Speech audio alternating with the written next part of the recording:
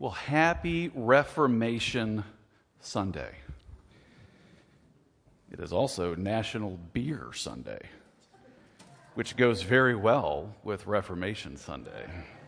Luther would approve, I'm sure, as he was known for his love of beer. What prompted this Reformation was what we're talking about today. For freedom, Christ has set you free. Luther was burdened with his own lack of freedom and joy in the Lord and recognized that it was coming out of this performance culture that he was a part of. And one day took a stand against it. A very simplistic presentation of what he did, but took a stand against it and said, no more. This is not the gospel. This is not what Jesus has done for us. It's much bigger, much better, much more glorious. And he preached the righteousness of Christ and the justification of God's people and the freedom that they have from the traditions and the rules of men, the performance culture that they were a part of. So the question becomes for Luther, after the storming, now the norming. What does it look like to live as free people, as a freed people of God? Is Paul's question. The storming is to address the gospel issues that the Galatian churches were facing, to say to them, you have a distorted gospel that's changing how you live together, how you live in relation to God, and how you live together as a community.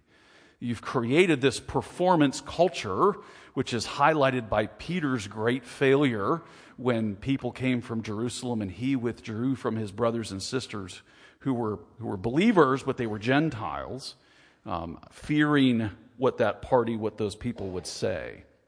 So that's the pinnacle of sort of the illustration that Paul brings out. But the issue is this performance culture based on your salvation is dependent on your works. It's dependent on your obedience. It's dependent on you getting in line with Jewish law, Jewish tradition, Jewish ceremony. The question becomes, now that we understand the gospel, now that we understand that there is none righteous, no, not one, that none of us earns our salvation, and that our good works don't contribute to our salvation, they don't form the basis or the ongoing nature of it. It's the Spirit's work within our lives. How are people freed in the gospel to live? This is Paul's admonition in chapter 5. If you have Galatians opened, he says, for freedom Christ has set us free. Stand firm, therefore. Don't submit again to the yoke of slavery. In the verse 13, for you were called to freedom, brothers. Only do not use your freedom as an opportunity for the flesh, which you can imagine happening. Woohoo, I'm free. Let's go enjoy National Beer Sunday.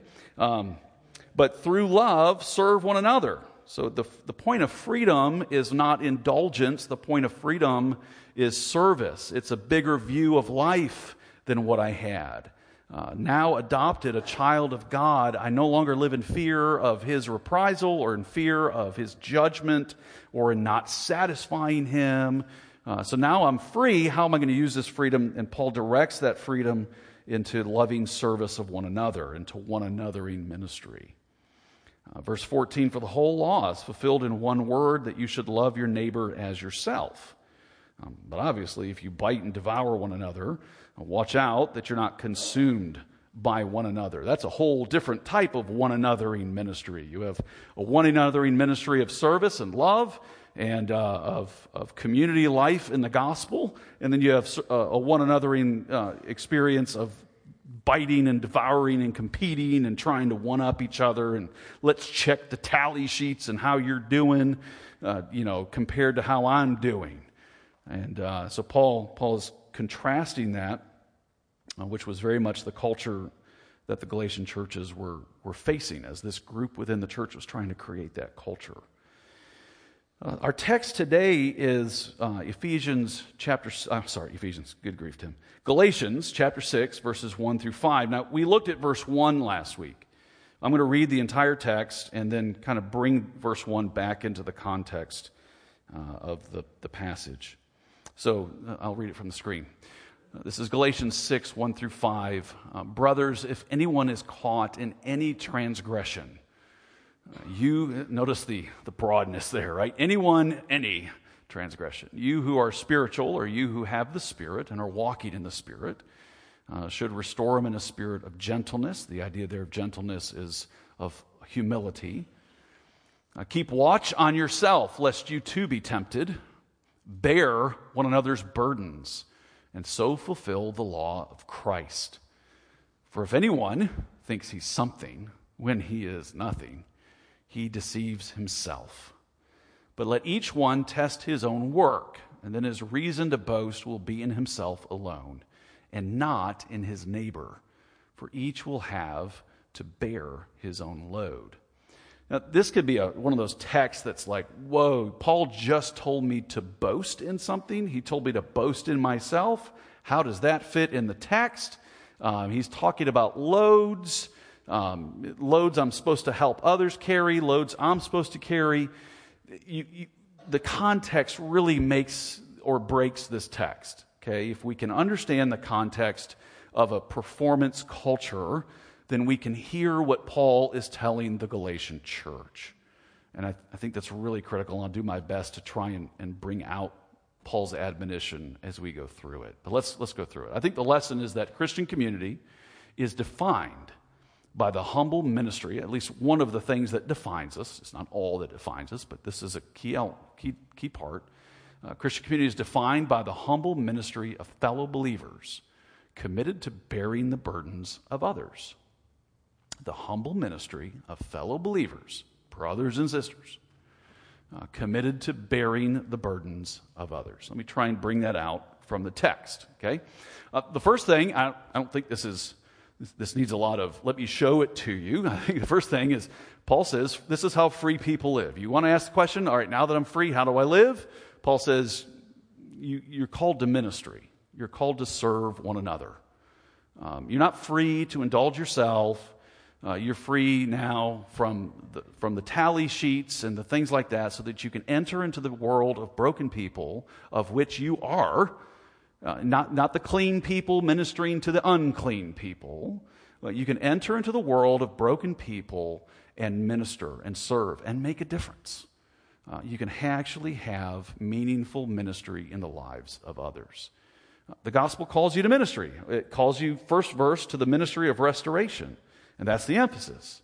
You see anyone overtaken in transgression. This is the idea of they've given into temptation, the self-deception that travels with temptation, that we submit ourselves to it, we give into it. Paul says they're caught. Not that you caught them, but that you see them overtaken with this. You're to come alongside. You're to pursue restoring them to faithfulness in their walk with Jesus. Keeping watch for yourself, lest you also be tempted, because you're a broken person entering into someone else's brokenness. There's always temptation to be critical of others or to be drawn into the same illicit temptation that they yielded themselves to. But then he talks about, and it's not separate, but it's more than verse 1. Verse 2 is, bear one another's burdens. Certainly, when you enter into the life of a person who is struggling with sin and temptation, you are bearing their burden, right? You're walking in and you're saying, wow, this has really taken over your life. You've got a drinking addiction or a substance abuse problem, or you've given in to sexual immorality, sexual temptations, or wow, you've really got an anger problem, or wow, you're using money inappropriately and now you're in debt. I'm going to come alongside. I'm going to enter into this problem with you. And I want to be your brother or your sister. I want to be encouraging you. I want to be speaking the gospel into your life. You call me when you want to go buy that new Louis Vuitton bag. If she makes bags, I don't know. Before you go buy that, call me. Let's talk about it. How is this going to satisfy your heart? Let's preach the gospel to ourselves in this moment so that I can be a brother or sister to you in this moment. Okay? Not that you're going to call the guys in this church to help you when you want to buy a Louis Vuitton bag, but you get the point. Okay? I want to be a brother or sister to you. I want to help. Don't go at life alone. Don't face temptations alone. It's not good for man to be alone. That's why God created community. And the church, the people of God, are a means of grace to us as we face temptations. So let me just time out. If you're facing temptations right now, and you aren't talking about them, you aren't confessing them and bringing them out into the open, I don't care what it is. You might be struggling with same-sex attraction or massive debt or things that bring shame into your life. If you're not talking about them, you've already lost the battle. You have to bring these things into the light. There is grace in the light. There is no grace in hiding. And so if you're sitting here and you have a spouse that is struggling with sin and you're hiding it, you're covering it, you're not telling anybody because it brings shame into your life, it's time to stop. And call an elder or a pastor here and say, I need help. There's no grace in hiding. There's grace in the light. If we walk in the light as He is in the light, we have fellowship. So, we're called to a ministry of support. We're called to come alongside those who are struggling with sin, but this is broader. It broadens the setting. Specifically, it's coming alongside people who have things that they're carrying that they cannot and should not carry alone. These are the burdens that are too heavy for life. Someone going through a divorce. Someone who's had to confront their spouse for their sin, and their spouse has not repented. They've turned away. They've fought it. And now it's ended in a divorce, and this person should not be doing this alone. But it's more than that. It's children. This is why we take vows when our children come into the church, because the children are too big a burden for one person or even two people to carry. The community brings grace into this situation. There's times when other members can watch the kids so that the couple can actually have time alone. There's times when young parents need the counsel of older parents. There's time when there just needs to be a field day and we just let the kids run and burn up all their energy. And the parents can have a little mini conversation over here. There's burdens that we come alongside each other to carry that are too great for us to do on our own. It's the community of believers ministering the grace of God to those who are experiencing deep loss, like the loss of a 50-year marriage through death. The physical limitations that some people face in this life, receiving support from the healthy, the spiritual weaknesses that we face, the spiritual struggles that we face.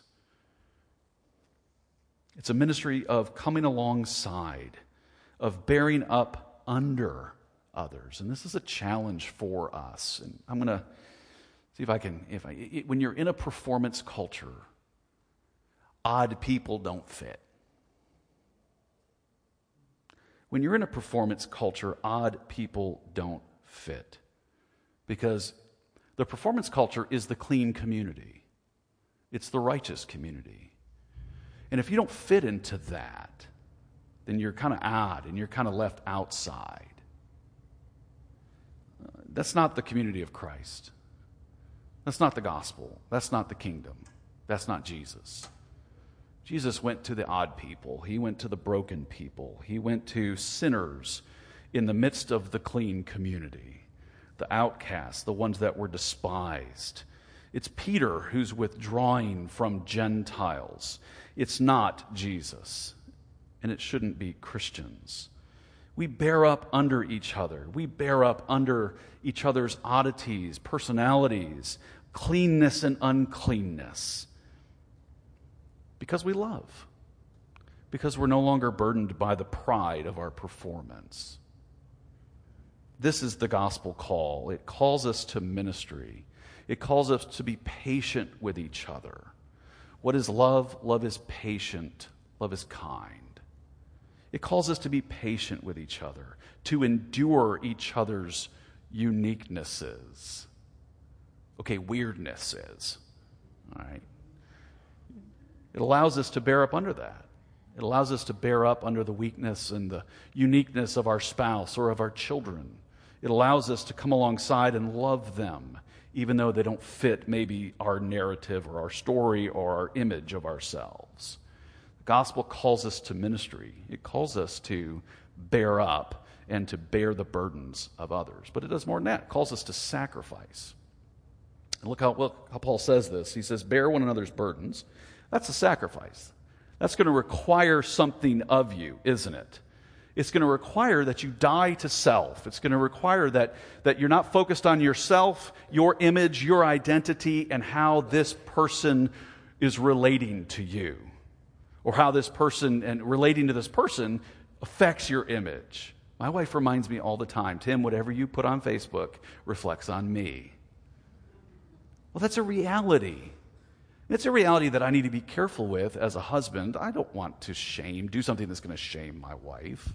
I don't want to do something that's going to embarrass my wife all the time. There are some times when it's kind of fun. But, I want to be sensitive and caring to her.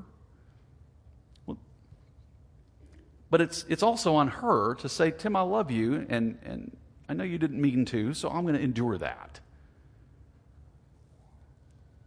It's a sacrifice. It's service. It's death to self. And what does Paul say about this? It fulfills the law of Christ. Bear one another's burdens. Make this sacrifice, and so bring to completion the law of Christ. Now, the law of Christ here, it's funny that he uses the word law.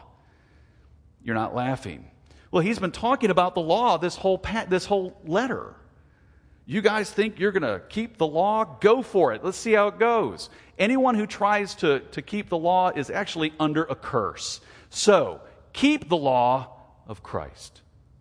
It's really ironic that he would choose that word. It probably means the rubric of Christ more than the law.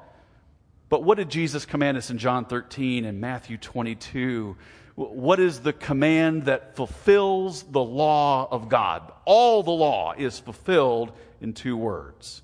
Love God, love your neighbor. And this is what Jesus taught.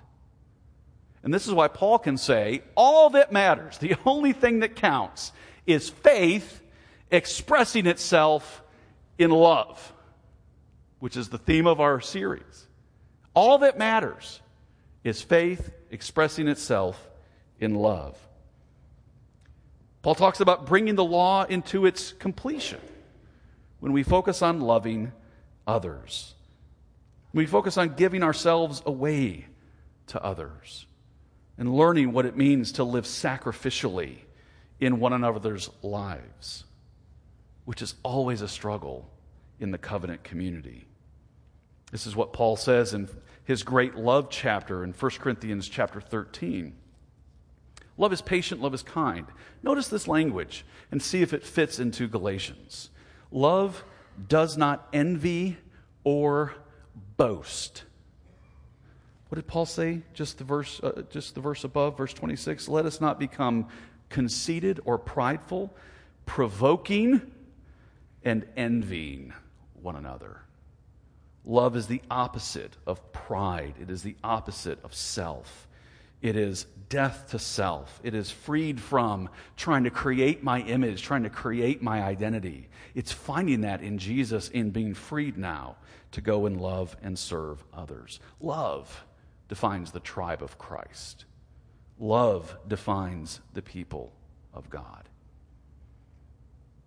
But then he tells us to boast, and I think that's interesting. For if anyone thinks he is something when he's nothing, he deceives himself. But let each one test his own work, and then his reason to boast will be in himself alone and not in his neighbor. Look at the last part of that verse. Not in his neighbor. Guys, that part tells you what Paul's talking about. Because the Galatians were going around, this is the way Paul says it, these teachers have come and they want to make much of you. They want you to make much of them. So they're going to exclude you, or they're going to flatter you, or they're going to try and get you into their club, into their tribe, into their performance model so that they can boast, I've got another follower. How many Instagram followers do I have today? How many people have made my teaching their teaching? And so that you will make much of them, so that you will go, oh, I can't believe this person is so wise. Look how obedient this person is. Look how much this person follows God. This is what's happening in the context. And Paul wants to say, stop comparing yourself with others. He who compares himself to others is not wise. Stop comparing yourself to others. That, at its root, is the performance culture. It's the tally. Who's doing better in their life? Who's raising their kids better? Who's making better decisions? Who's spending their money wisely? Go down the list that you've made. I've made my own. Okay. Go down the list you've made. When we compare ourselves with our neighbors, sometimes we'll have a reason to boast. My lawn is in better shape than my neighbor's. I can say that because it's absolutely not true. My neighbor doesn't have a weed in their lawn. I think that's all mine is at this point. But you can find reasons. My car is nicer than yours. My job is more whatever. My marriage is better. My kids are better. You might find a reason to boast, but if you're comparing yourself with your neighbor, you're not wise. So test your own work, examine it, and see if there's reason to boast. I think he's challenging us to do what very few of us do, and that is to truly test and examine our own lives. But not against our neighbor, but against the person that we've been drawn to. The person of Christ, who fully obeyed the law of God. Right? There's no sin in his life. When you compare yourself to him, how you doing? Now here's the off chance, you might find something that you're like, wow, look at the fruit of the Spirit in my life. I've tested my work. I found this beautiful thing called self-control present. Wow. Yeah, but it's the fruit of the Spirit. It's not the fruit of you. And so that's why Paul says at the end of this book in chapter 6, verse 14, God forbid that I should boast in anything but the cross of Jesus Christ. God forbid that I should boast. Folks, if you see anything good in your life, you need to turn around and say, Father, thank you. That's grace. That's grace. Paul asks it this way in 1 Corinthians 4, what do you have that you haven't received? And if you've received it, then how can you boast in it? What do we have to boast in except the grace of God? And what's really cool is if you do a broader study, I think this is one of your discussion questions, if you do a broader study of the times that Paul did boast, he boasts in his sacrifice. He says, I sacrificed for you, and I want to boast in that. I rejoice in that.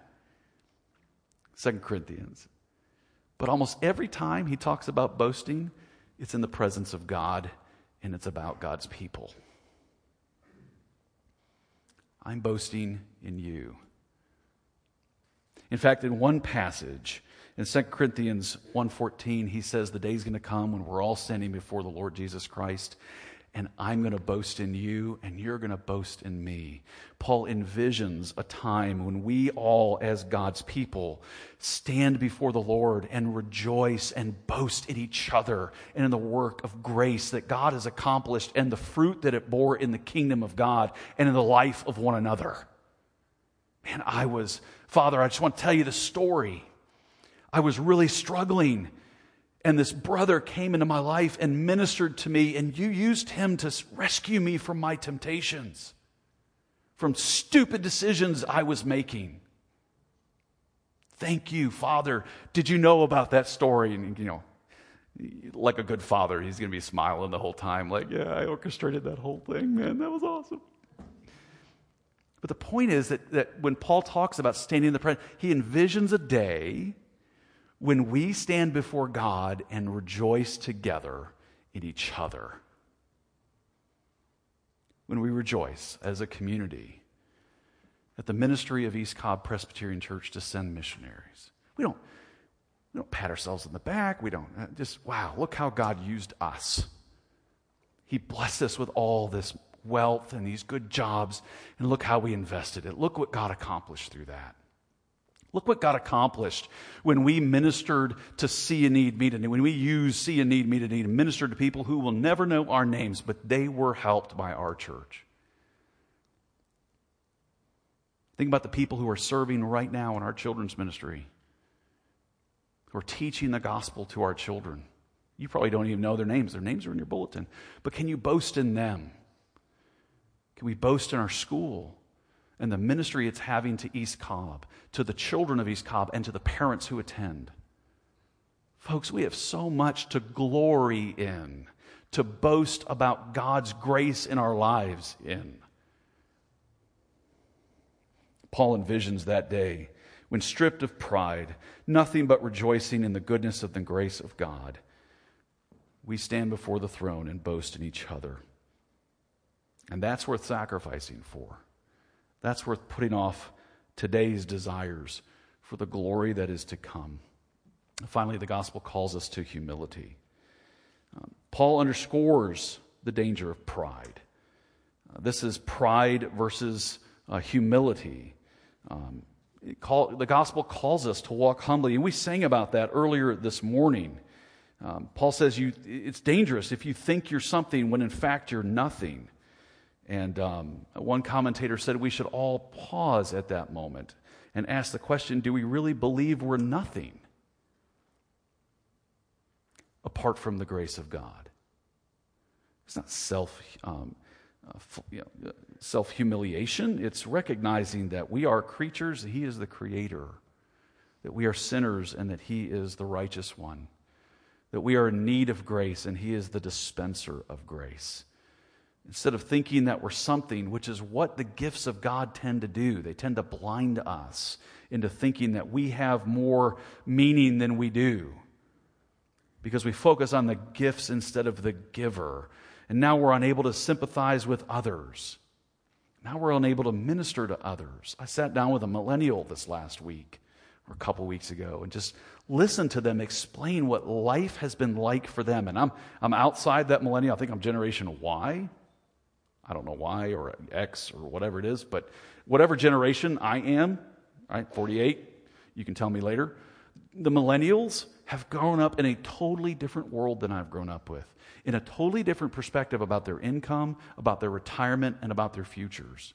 They have grown up with cell phones. I remember when cell phones came out and I got my first one.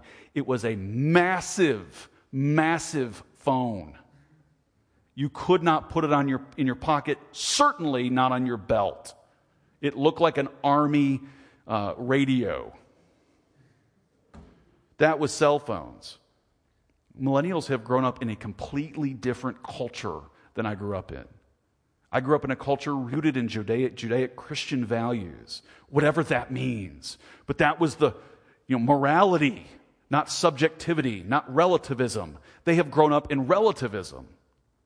And to listen to them and try and put myself in their shoes and what they're experiencing in life was challenging.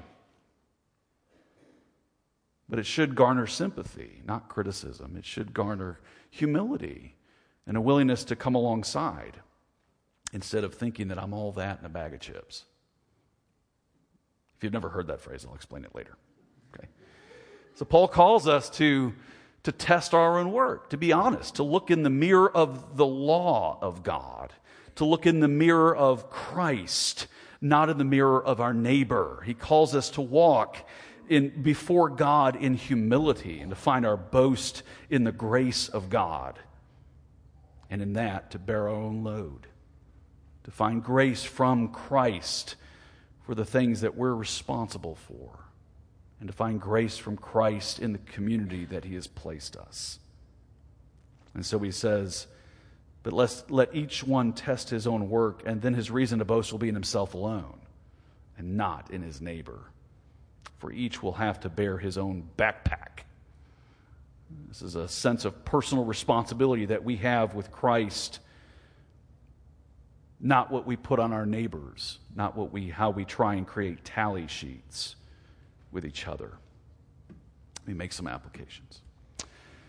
God has grace for burdens. I don't think there's any text of Scripture that wouldn't support this, but certainly passages like 1 Corinthians 10:13, there's no temptation that's taken you, but such as is common to man, and God is faithful. He will provide for you, will provide a way of escape. The God is faithful is the important part. Same thing with Hebrews chapter 4, verse 5 and verse 15 through 16, where he says that we have rights to come into the throne room of grace to receive mercy and grace to help us in time of need. There is grace for you, whatever your need. There is help from God. Most of the stress you're experiencing is probably rooted in your performance culture, the one that you created at home, the one that lives in your heart as a sinful human being that struggles to understand and live in the grace of God. There is grace, there is help, there is mercy, there is goodness for people. There is grace for those who are bearing burdens, grace for those who are bearing the burdens of others. If you're saying things like, I just want out of this relationship, God has grace for that. If you're saying, I don't know what to do with these children, God has grace for that. I don't want to confront this person with what I see in their life. God has grace for that. God has grace for burdens, whether they're heavy loads that you can't carry by yourself or whether they're small backpacks that God is sustaining you through. God has grace. He has not left you alone. If you walk humbly before him, he has grace for you. This is the promise of Jesus Christ, your Savior, to you. I will not leave you alone. He sent his Spirit within us to minister all the benefits of Jesus to us. He gives grace to the humble. He does not, I say he doesn't, those who are critical and judgmental and competitive and comparing themselves with others have cut themselves off from grace, because God does not give grace to the proud. He humbles the proud so that he can give them grace. God doesn't humble the proud because he delights in humbling the proud. He humbles the proud because he delights in giving grace. But he gives grace to the proud. He gives grace to the humble. It's pride that prevents us from enjoying the presence and the ministry of God in and through his people and in and through his word and his Spirit. People are messy. All people are messy. This is not a statement of, the pastors get together and look out and say, people are messy. Right? People are messy. That includes me. And if you get involved in my life and I get involved in your life, we're going to see mess. There's grace for that. There's grace for that. People are messy. And if you're going to have ministry, guess what? You're going to get some mess on you. It's just the nature of it. You're going to get messed with. You're going to get contaminated. You're going to be challenged. You're going to be forced to be patient. You're going to have to sacrifice. People are messy. And life with people is messy. It's hard. I love people who come to the church and say, I love the church. The church is awesome. Give it time. Seriously, give it time. Church is messy because people are messy. That's what grace is for. We can only love each other and minister the grace of God to each other with the towel of mercy if we drop our performance culture, live in the grace of God for us, live as messy people with messy people. This is exactly what our Savior did, isn't it? That's what Paul says about Jesus in Philippians chapter 2. Let this mind be in you, which was also in Christ Jesus, who though he was God, did not consider equality with God something to be held on to, the glory of the Most High. He didn't want, I'm going to keep this, I've got to have this for myself. No, he was willing to say, I can let go of that. And he came to earth and became a man, robed himself in humanity. And beyond that, he became an obedient man for all the disobedient men and women. He became the obedient one. And beyond that, he became a servant, ministering the grace of God to messy people. And it's because of this that God has highly exalted him, because he did this to the point where it took his life. And he yielded it willingly. Folks, this is your Savior. This is how your Savior has ministered to you, how he has served you, how he has lived his life for you, how he has given his life for you. Jesus knows you're messy. And he's willing to walk right into that with his grace and love you and be patient with you, forgive you, welcome you, transform you. And that's the kind of ministry that defines the church. Let me pray for us. Father, we delight in you. We delight in what you've done for us and what you've modeled for us. It is beyond our ability. I don't think anyone here could say, well, that's what I'm doing. It's beyond our ability to live this way. Free us from our performance culture, from our competitive comparisons.